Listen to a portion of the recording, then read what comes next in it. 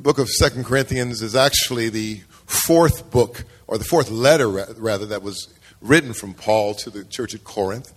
Biblical scholars tell us that there were a total of probably four, and the ones we have are letters 2 and 4, we have, which we call 1 Corinthians 1 and 2.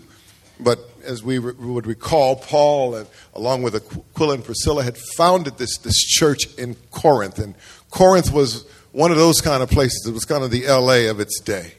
It was a challenging environment, a decadent culture, a pagan and godless people. And in the midst of that reality, God, through the Apostle Paul and other dedicated believers, preached the Word of God, and a church was born in that place. In that dark place, light began to shine. As often is the case, as this church went forward, they began to experience some challenges. And what happens is sometimes God has taken us out of the culture, but we have not yet allowed God to take all of the culture out of us that we came out of, if you know what I'm saying. And so the church at Corinth had this incredible dichotomy, because they were, on one hand, a very spiritual congregation. And it seems to be kind of a misnomer. It seems to be kind of a non sequitur. But they were a very spiritual congregation. They're described, and we see evidence of that in 1 Corinthians, as a very charismatic congregation where the gifts of the Spirit flourished, and people, particularly the gifts of the Spirit that people use in public, the sign gifts and the vocal gifts. They had a lot of that going on. A lot of, as you would say today, a lot of the anointing was there among them. And so this was to their credit, that they were on fire for God in a certain kind of way.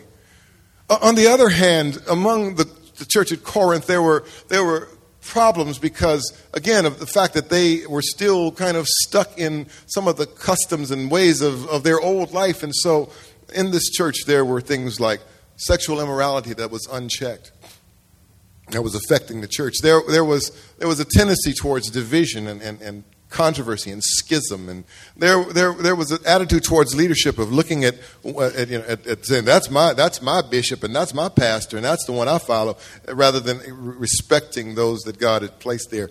They were abusing the Lord's Supper. Some of you may not have understood the text from 1 Corinthians 11 that we read for communion, but what Paul is addressing there is the fact that in that context, the Lord's Supper was not what we have today, the little the cracker and the juice, or what we have in other settings, the wafer and the wine. Some of you wish we were more of an Episcopalian bent. You feel as though you might enjoy service more. But it was not that. It was an agape meal. It was the Lord's Supper. It was a full meal that they shared. And it was important not only because it commemorated Christ's body and blood, but because it was a way to share food with those in need. And Paul chided them and corrected them because of the fact that the haves and the have-nots, the haves were coming in and say, hey, it's a good meal. They were praying over the food like Alvin. Good God, good meat. Oh, no, good bread, good meat, good God, let's eat. I learned that from you, brother.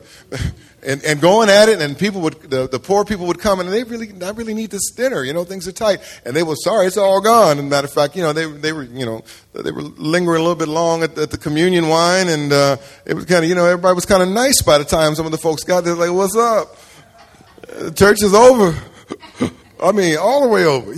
And Paul is saying, you guys, and this what you read from the scripture was like, you guys got to get it together. So in 1 Corinthians, Paul writes them to correct some of these errors and to address these things. He writes, and what he does also is he answers some of the questions that they've shared with him between the first letter and that second letter, which is 1 Corinthians. But then what happens from there is that a change takes place in Paul's relationship with Corinth, and between 2 Corinthians and the letter, 1 Corinthians and the letter we have as 2 Corinthians, there's another letter that is lost to us as well. And Paul refers to it in 2 Corinthians. It's called the severe letter or the tearful letter, because what has happened is, at first, the challenges that the church is facing are basically internal.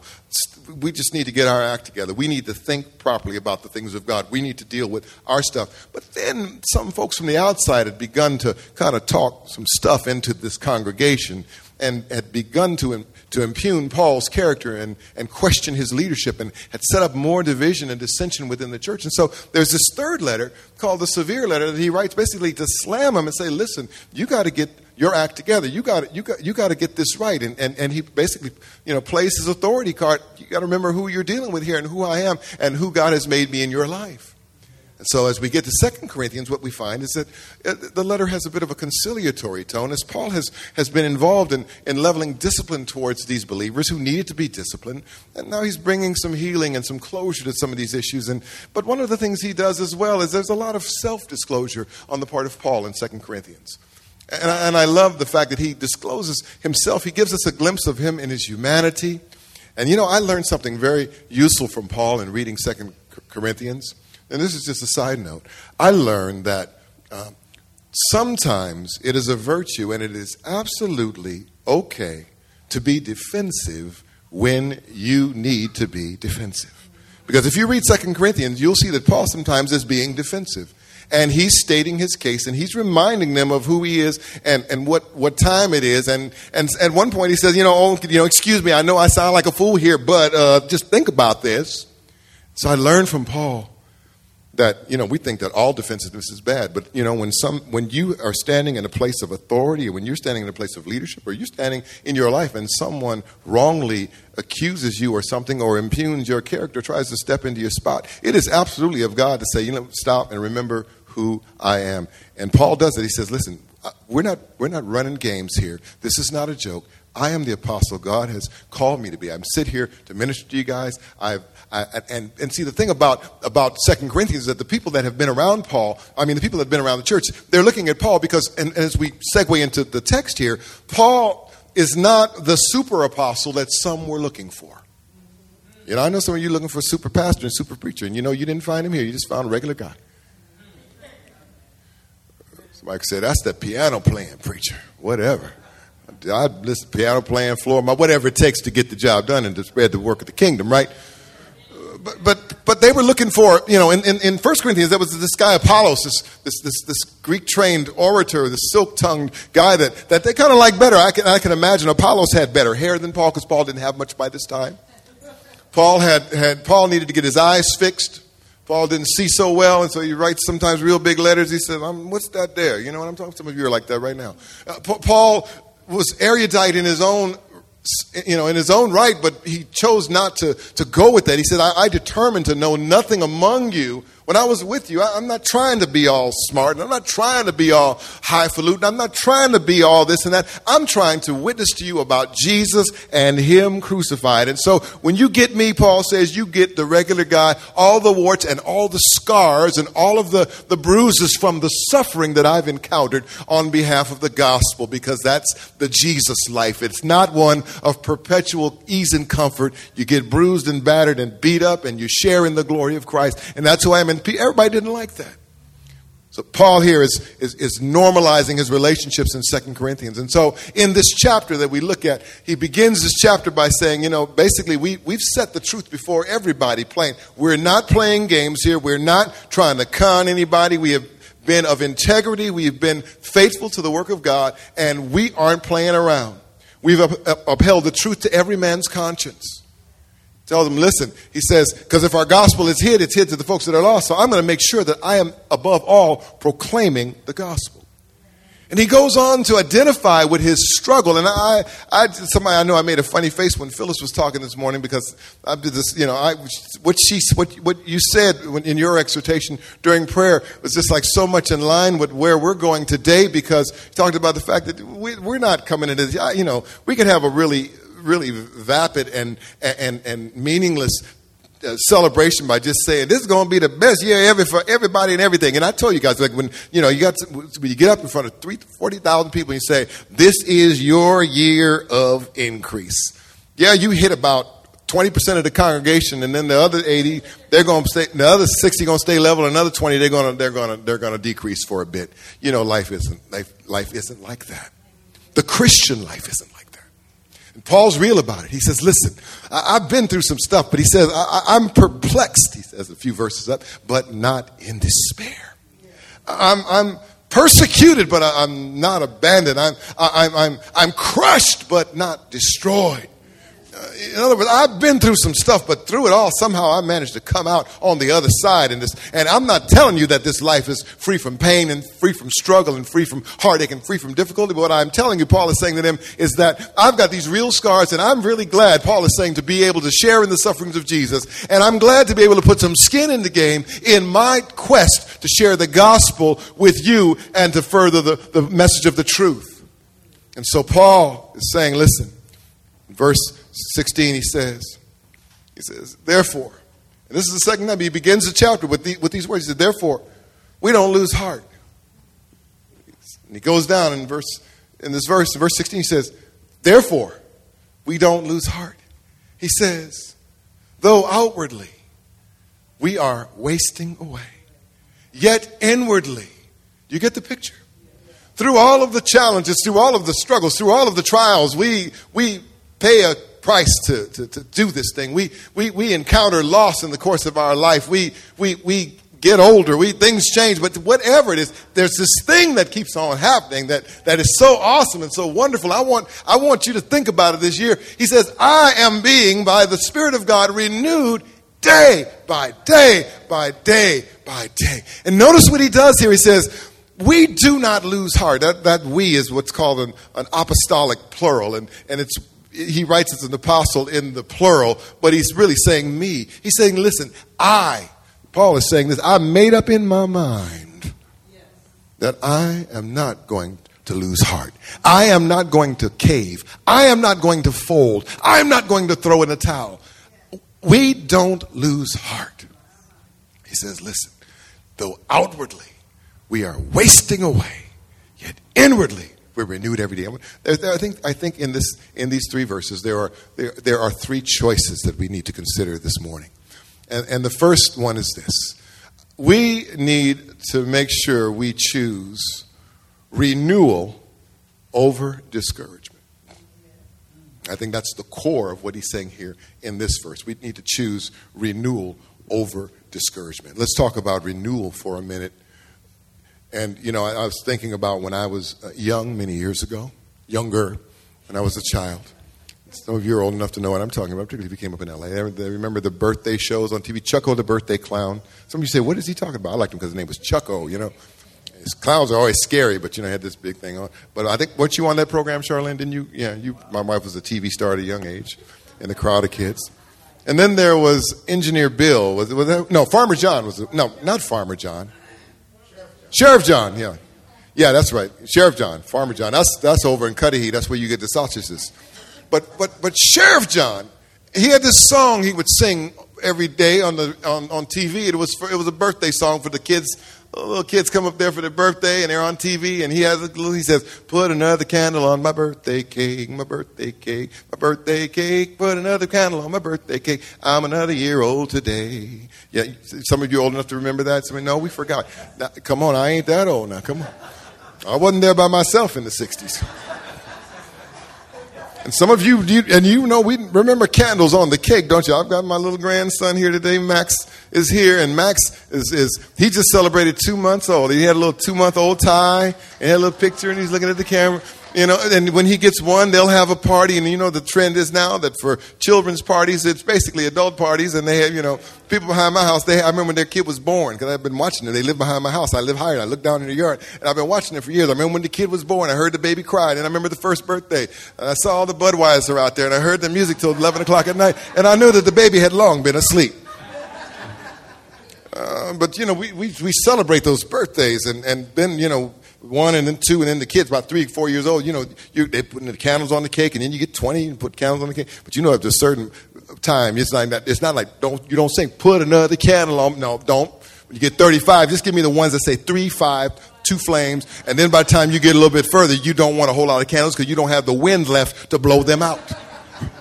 And so, age, because you see what we have to deal with. And let me put this in perspective as we talk about the fact that though outwardly we're wasting away. I believe that, I think that some of us need to be careful, because I think some of us give in to the ravages of aging too easy and too early.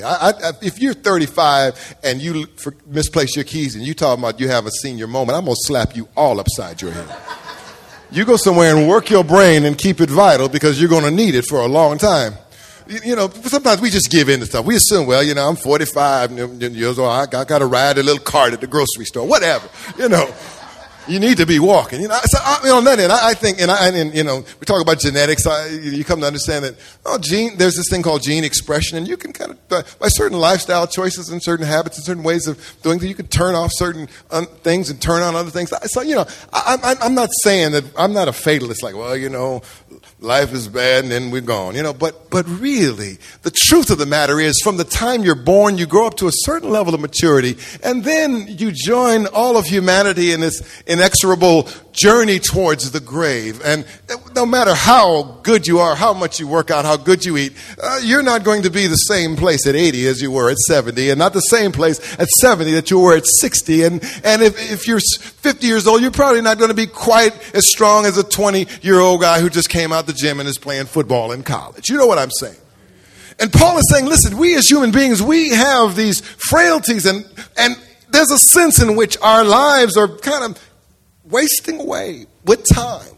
Not only that, but the thing that Paul would help us to see is that he's experiencing this on the level of the fact that he is giving his life away to serve God's people. He's going places and being persecuted and encountering all kinds of danger and carrying all kinds of loads of stress because of the call on his life. And in his case, there's a price he's paying. He says, listen, on one hand, as a human being, my physical frame, my body, as you see it, basically it's faded away. It's headed for that place.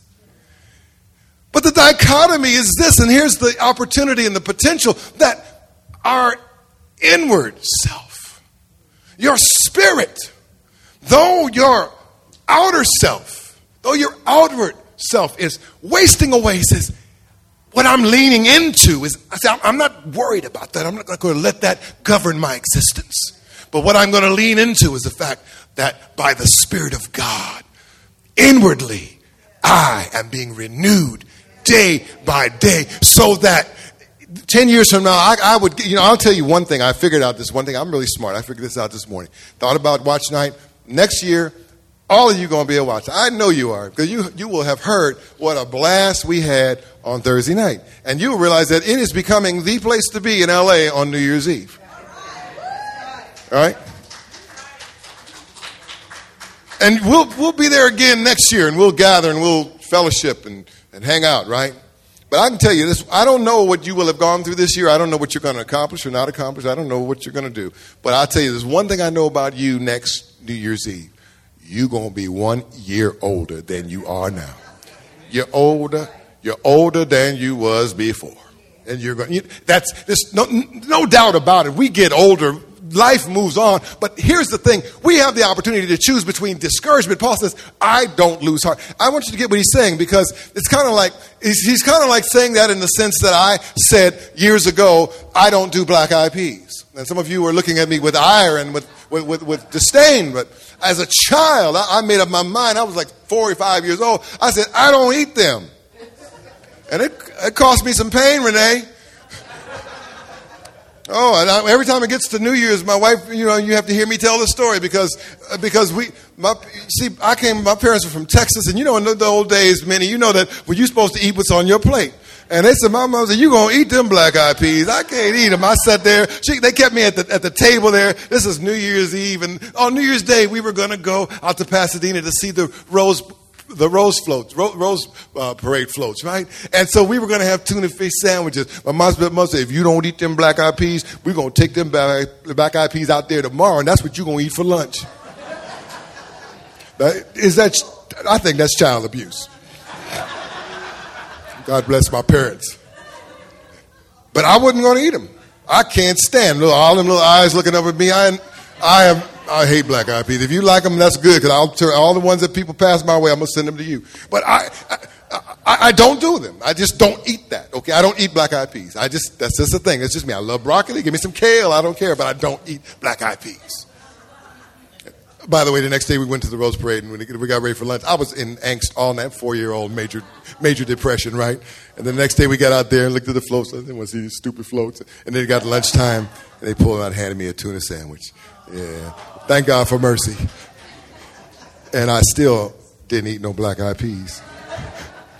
And Paul, and so it gets to be like this as an adult. You know, there's just certain things you don't do. I don't do that. I don't do black eyed peas. You have your thing that you don't eat, right? The one thing, something that you just don't like, or something that you just refuse. In a sense, Paul is saying, I don't do discouragement. What I hear him saying is, he says, we don't. He doesn't say we're trying not to lose heart. See, that's what we'd say. I'm trying to stay on top of things. I'm trying to stay. He says, look, we don't lose heart.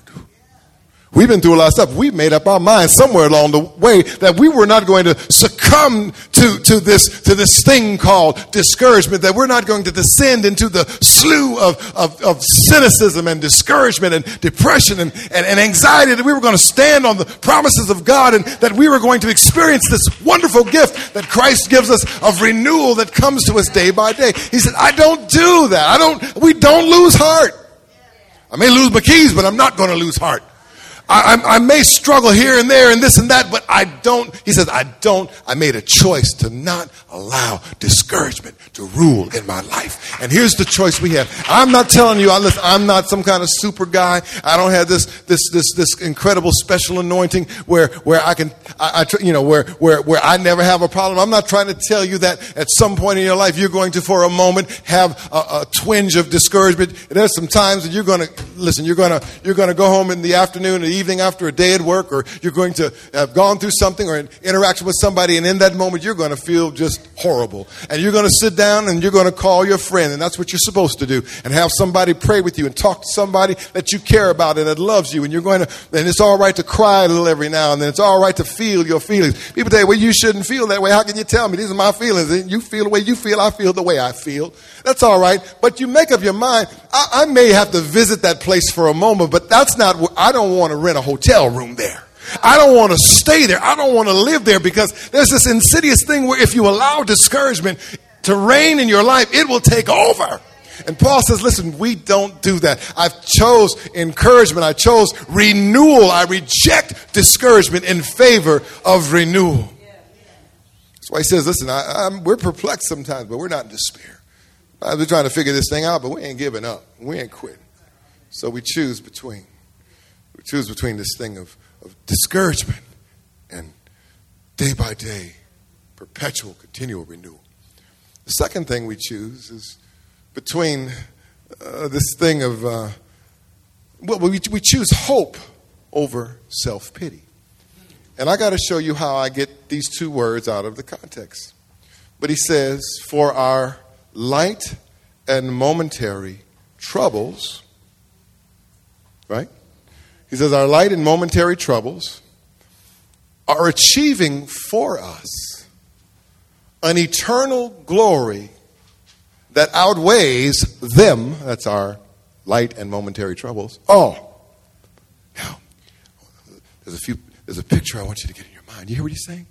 First of all, somebody's saying, who is Paul to tell me my troubles are light? He don't know what I'm going through. I can imagine some of his readers at Corinth saying, who do you think he is? He says, our light and momentary troubles are achieving for us an eternal glory that outweighs them all. You get that? Now, here's you got any trouble in your life? Some of y'all, every time I see you walk in, I hear trouble man. No. Man, I used to like that commercial with the dog with the bone and the dog house and the song, trouble, I got trouble. Did you cry? Poor doggy. Now, we have troubles, and we have troubles that result from our commitment to Christ and from the choice we made to follow Jesus. And here's what we can do. If we don't do the proactive and the right thing, which is to realize that what he's saying is right, we engage in this thing called self-pity. And I'm not trying to be hardcore today, but just stay with me for a moment. First of all, what Paul is saying God has promised us is that we would come to understand that through our troubles, God is achieving on our behalf an eternal, and notice this word, glory. Now, I just want to take a couple of minutes to talk about what that means, because we could brush over that because it sounds so ethereal that we might miss it. there are several stages to your journey as a Christian. One is that you have been saved and are being saved from sin. Second is that you are sanctified. If you grew up Kojic or holiness, you remember the testimony service. Praise the Lord, I'm saved, sanctified, and filled with the Holy Ghost, and now with a mighty burning fire. Pray my strength in the Lord that I fail him not in this last and evil day. Praise the Lord. Sanctified, meaning we've been saved from sin. We've been set apart unto God. And all of those have their experiential and positional dynamics. But then the other thing we don't think about is the fact that we are being and will be glorified. Let me say this to you so you understand what I'm saying. You are becoming more than you are. You are destined for more than you are experiencing. You are not destined simply to die and show up somewhere with a lot of clouds with a little silly harp and float around, say, hey, what's up, and giving everybody a high five. We made it. We barely got in here, but here we is. Where your house? Over here.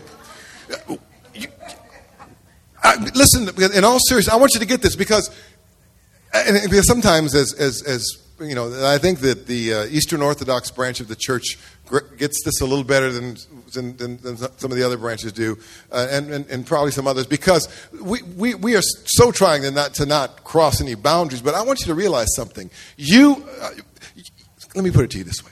Some of you, when you get dressed up and when you are on your game, I'll use my wife so I don't get in no trouble. But my wife, man, is like, she's my wife, first of all. See, I do this kind of stuff. It gives me brownie points at home, right? I'll probably get out some chores this week. But my wife is a lovely woman. And when my wife, and she's got this inner strength and this dignity and this sweetness, but if you all have dealt with her, you know she is not no pushover. And she's got this incredible inner strength with this incredible sweetness, and so you look at her and she's this year she got her PhD, so and all that stuff, and I look at Charlene, and she's a wonderful, radiant human being who has done much with her life and who takes good care of herself and has dignity and has this kind of thing about her. I think about it, I say, boy, if I was single now at this age and I met her, I'd ask her out. Of course, I'm not single at this age, thank God. But some of you are like, when you are together, you are. But I want to say, if you in this life with some nice clothes and your hair did just right and everything going for you and showing up at some social event or some education, if you can be as glorious and as beautiful as you can be in this life, can you imagine what you will be on the other side? When there's no sin to enter into the equation, when there's no hindrance, when there is no age and no decay and no wasting away. And we're destined for something greater. And Paul is saying that you get to that glory. Paul talks about it in Romans 5. He says, therefore, having been justified by faith, we have peace with God through our Lord Jesus Christ, by whom also we have gained access into this grace in which we stand. He says, and we rejoice in the hope of the glory of God. And he's not just talking about glorifying God in that sense, but the fact that you and I will share in his glory. We are destined to share, to rule and reign with God and Christ.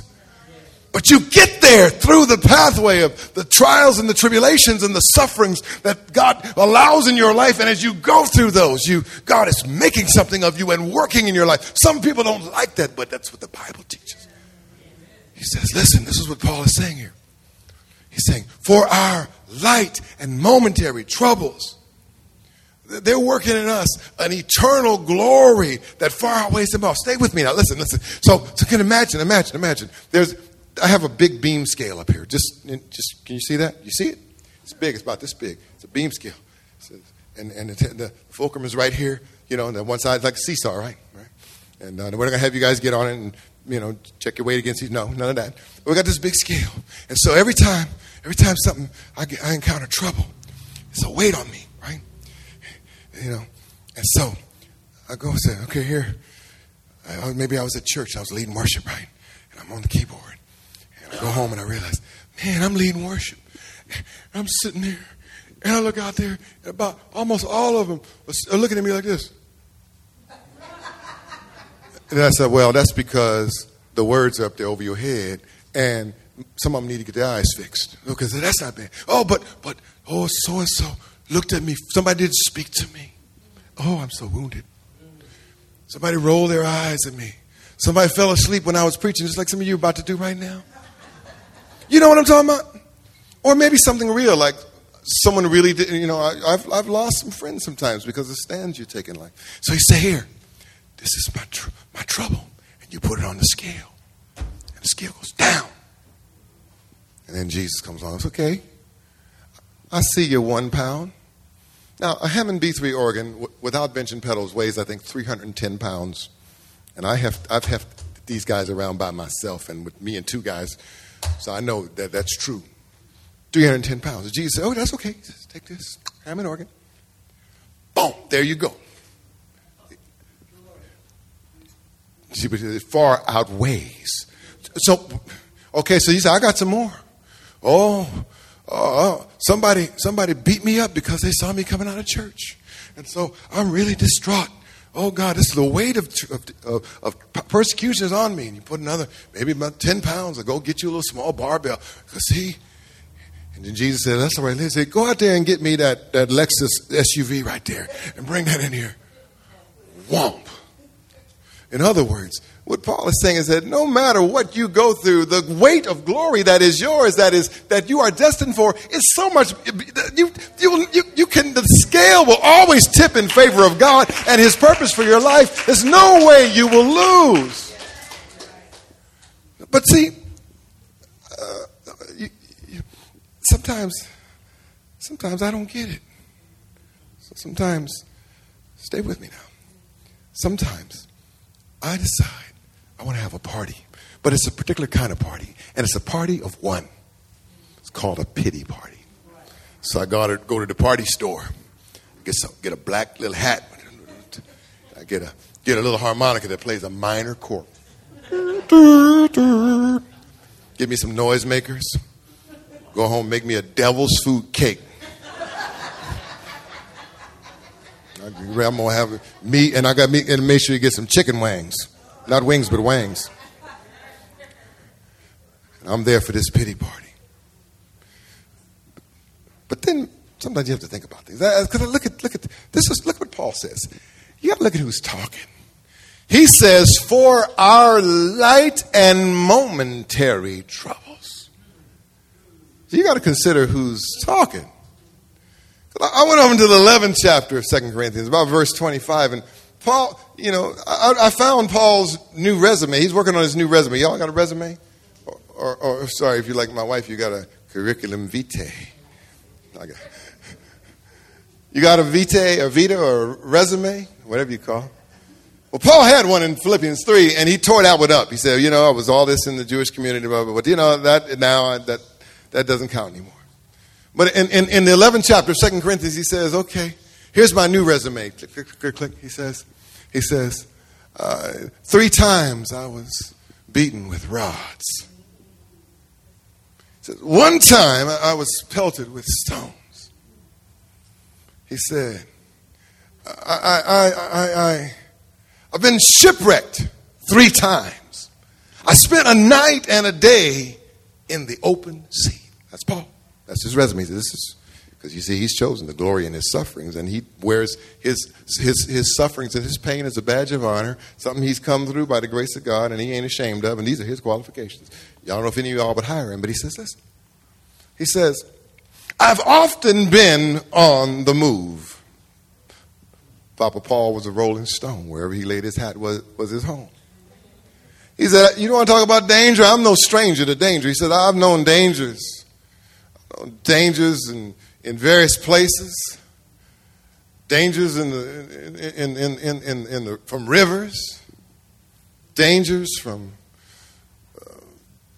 my fellow Jews, dangers from Gentiles, dangers in the city, dangers in the country, I guess dangers from strangers. And he says, at the end of that list, he says, and dangers from false believers. He said, I've often been hungry and thirsty and without food. He said, I've toiled and labored and often gone without sleep. He said, I've been cold and naked. And then he said, and besides all that, I bear the constant stress of my concern and my care for all of the churches. And see, Paul was like, I got one church, and y'all, and I'm among the Christianity in America. There are millions of us, and it's big. And so it's not, Paul is like leading these churches that have been raised up out of nowhere among people that don't have no spiritual orientation. And he's preaching a gospel that hadn't even been heard yet. And he's trying to bring these people to mature. And he said, but that's the same Paul that says, our light and momentary afflictions. You get it? And so then I started thinking about it. I'm at my pity party, right? I'm blowing the thing and getting ready to cut the cake. Already down a couple chicken wings. And I realized, I think about it, guys. I said, wait a minute. I know I've been through some stuff. You have too. And God never minimizes our struggles, our pain. And I'm not trying to do that today. But I'm just saying that we have to put it all in perspective, and we need to make certain that we don't succumb to self-pity, because we've got a hope that is so far beyond anything that we can imagine. But so I'm at the party, right? And so I'm having a good time by myself. And then I see Paul's resume. Sometimes you look at somebody else's resume, and it makes you a little jealous, because you realize, oh, wait a minute. I haven't been beaten with rods 3 times. I got whooped with a strap when I was a youngster. I came out all right. I haven't been pelted with stones. I've never been shipwrecked. I had an old car that left me stranded a few times, and I got rid of that. But I've never been shipwrecked, and I certainly have never been, in the sea for a day and a night. I haven't worried so much about dangers in the rivers, and dangers from Jews, and dangers from Gentiles, and dangers in the city, and dangers in the country, other than kind of watching my back when I'm on the wrong side of town. You know what I'm saying? There's all this stuff he talks about.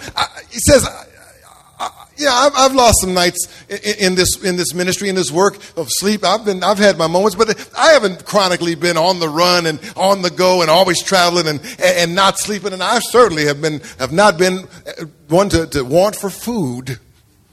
Matter of fact, many of us, I've had to pass up on, so no thank you. So I look at Paul's situation. Now look at what he says. He says, for our light and momentary troubles. And so then all of a sudden I said, this party is dead. You need to take off the stupid hat, throw down the noisemaker, put the devil's food cake in the trash can, and go and bake an angel's food cake. And then I said, you know what, because there's something about a party of one ain't never no good no way. Nobody going to have a party with one. But the thing about the pity party, think about self-pity, you notice that it tends to be a lonely affair. It tends to be a solo thing. When we engage in self-pity, it separates us and isolates us and marginalizes us and sets us apart from the body of Christ. And so we're there. When you have a pity party, nobody wants to come to your pity party but you. It's the loneliest place you could ever be. And so what you do is you say, you know what? I'm sick of this stupid pity party. I get up and put my shoes on, comb my hair, and I say, you know what? I'm going to the real party, which is over at the church. I'm going to the praise party where people are coming together and we can commiserate about our pain. We can share our feelings. We can be honest about our hurts. But at the end of the day, what we do, instead of a pity party, it becomes a praise party, because we give praise and honor and thanksgiving to God, because we realize the word of God is true, and it says, these light and momentary, and you need me and I need you to remind us. We need to remind each other that this is only for a little while. We need to remind each other that this is momentary, and in the grand scheme, in the scale of life, what you will receive on this end from what you've put in on this end is so much greater that it is not to be compared. So I reject self-pity. I've been through some stuff, and I know I go through stuff, and you do too, that nobody knows about. But we reject that, and we choose hope, the hope that we have of glory, the hope, Christ in you, the hope of glory. So we reject discouragement. And then the third thing we do, so we walk. We choose to walk, and this is simple. It comes right out of the text. We choose to walk by faith rather than by sight. Sometimes words from Scripture have become cliched to us because they're used glibly and tritely. We don't stop to consider what they really mean and what's really entailed. And I know the hour is late, so I won't give you a whole discourse on this, but suffice it to say, look at what he says. He says, so we fix our eyes. I want you to remember that. We fix our eyes not on what is seen, but on what is unseen. Since what is seen is temporary, and what is unseen is what? Eternal. But I want you to catch those words. He says, so we fix our eyes. I want to suggest to you that some of you need to get your eyes fixed.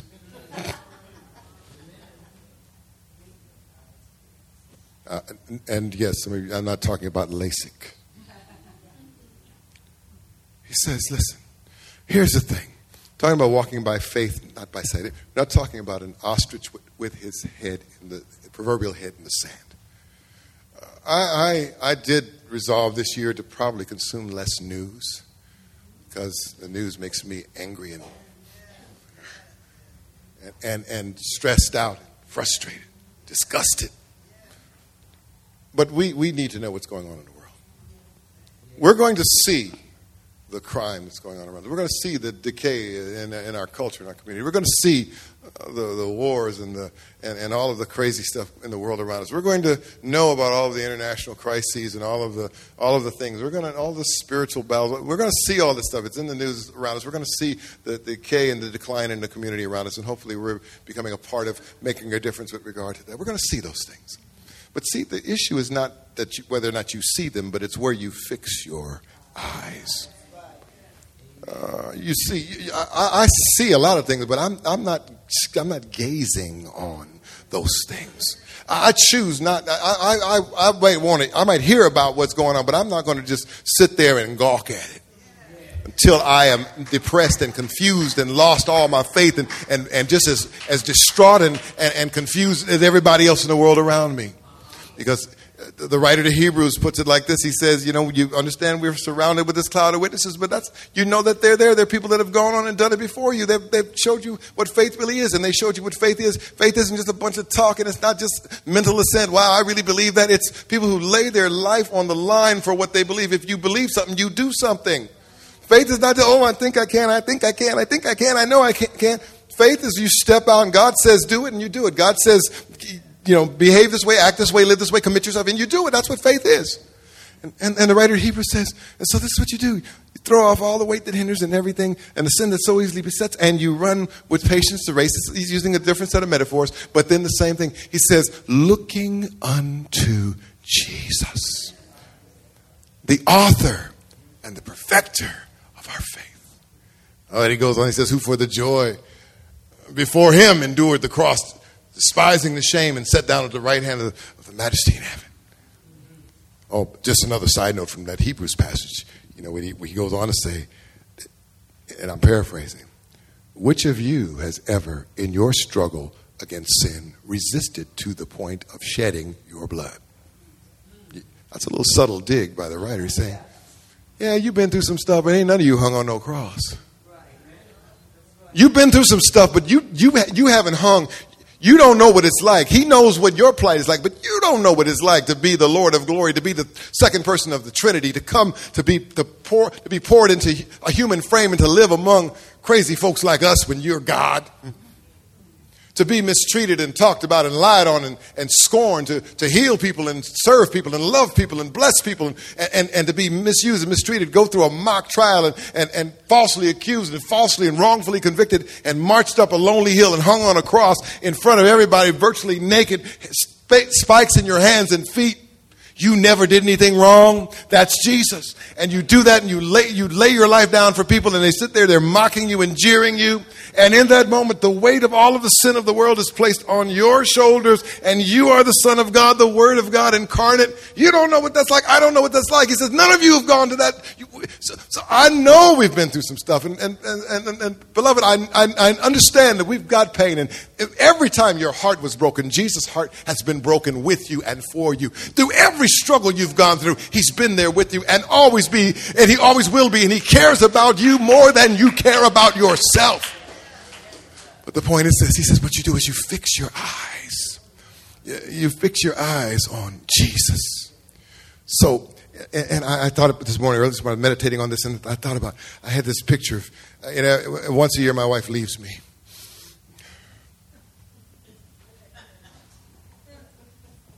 Someone will get this message on audio and they'll stop it right there. See there, I knew they wasn't right. Once a year, my wife leaves me and goes to her convention. And she's gone for like 6 days or so. And there's a part of me, the guy part says, wow, I'm going to live by myself. I had a house to myself for a whole week. And by about the second day, I am so bored and miserable and lonely. But I was thinking, so I remember last time I went to pick her up at the airport, and I actually went in. That's love. I know we like to just, try to cruise by. Hey, I went in, I parked, and I went in. And I went in, and I was, by the baggage claim to meet her. And it was funny because everybody from the Essence Festival was coming back. This is bad, but they were. And so everybody in the terminal was like African American. It was so funny. I said, I look like Soul Plane or something up in here. It was funny because they were all coming back from New Orleans, But I was waiting, but I had this picture in mind. Can you picture this with me? Just in your mind. Can you picture a huge airport terminal, and way down there is where you come out towards baggage claim, and just imagine there are thousands of people. This is the worst day in LAX ever, if there is any one worse than the one you last experienced. And I want to meet my baby. I can't wait just to see her.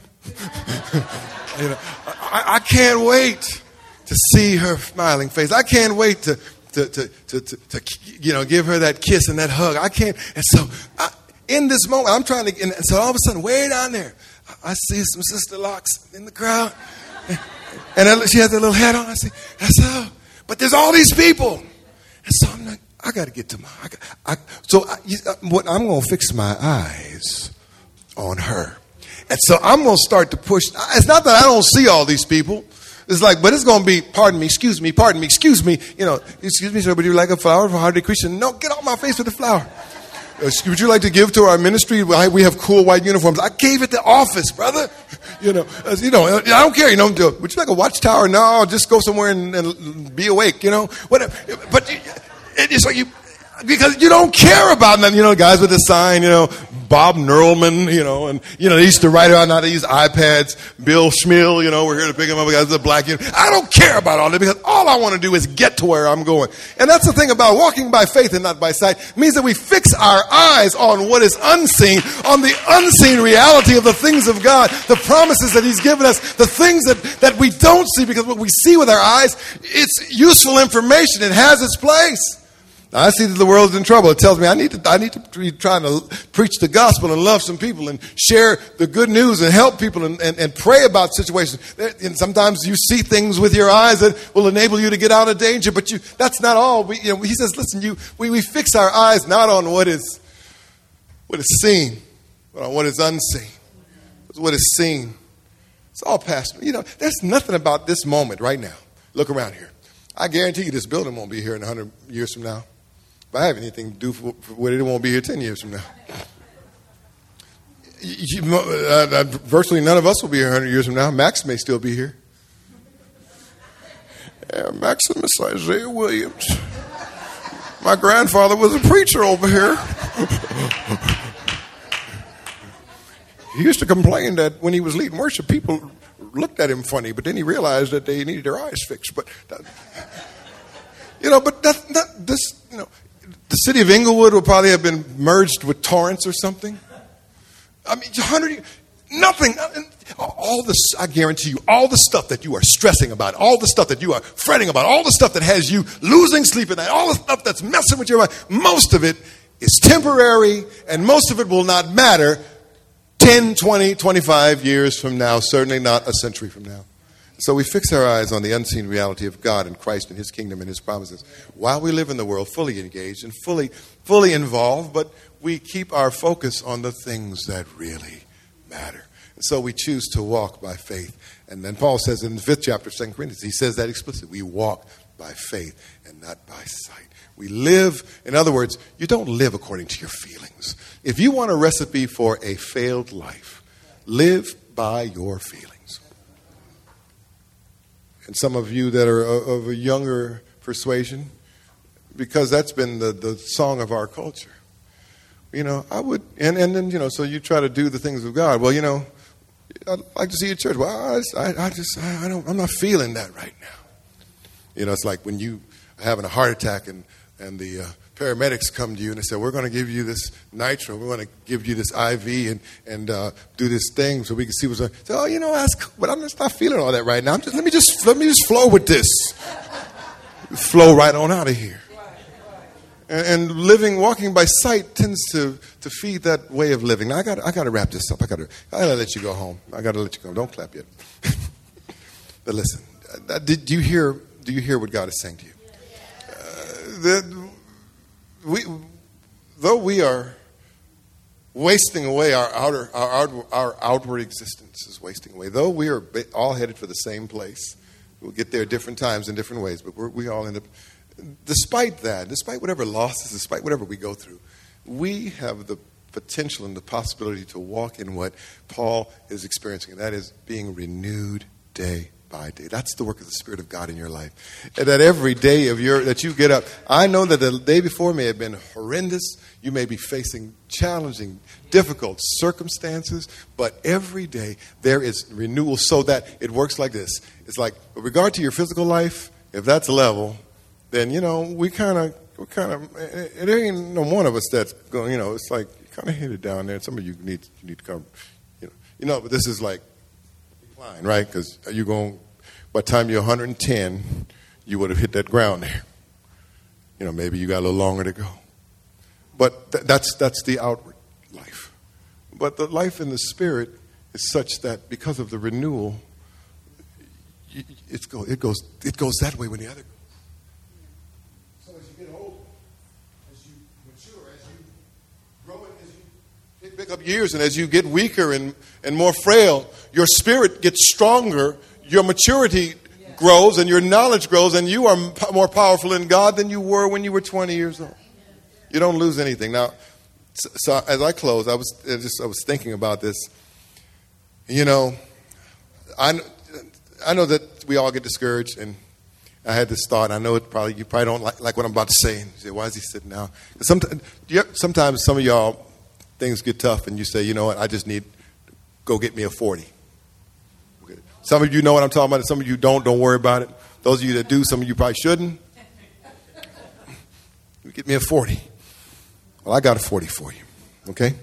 We're going to tell them the pastor broke out a 40 in the church. In Isaiah, the 40th chapter.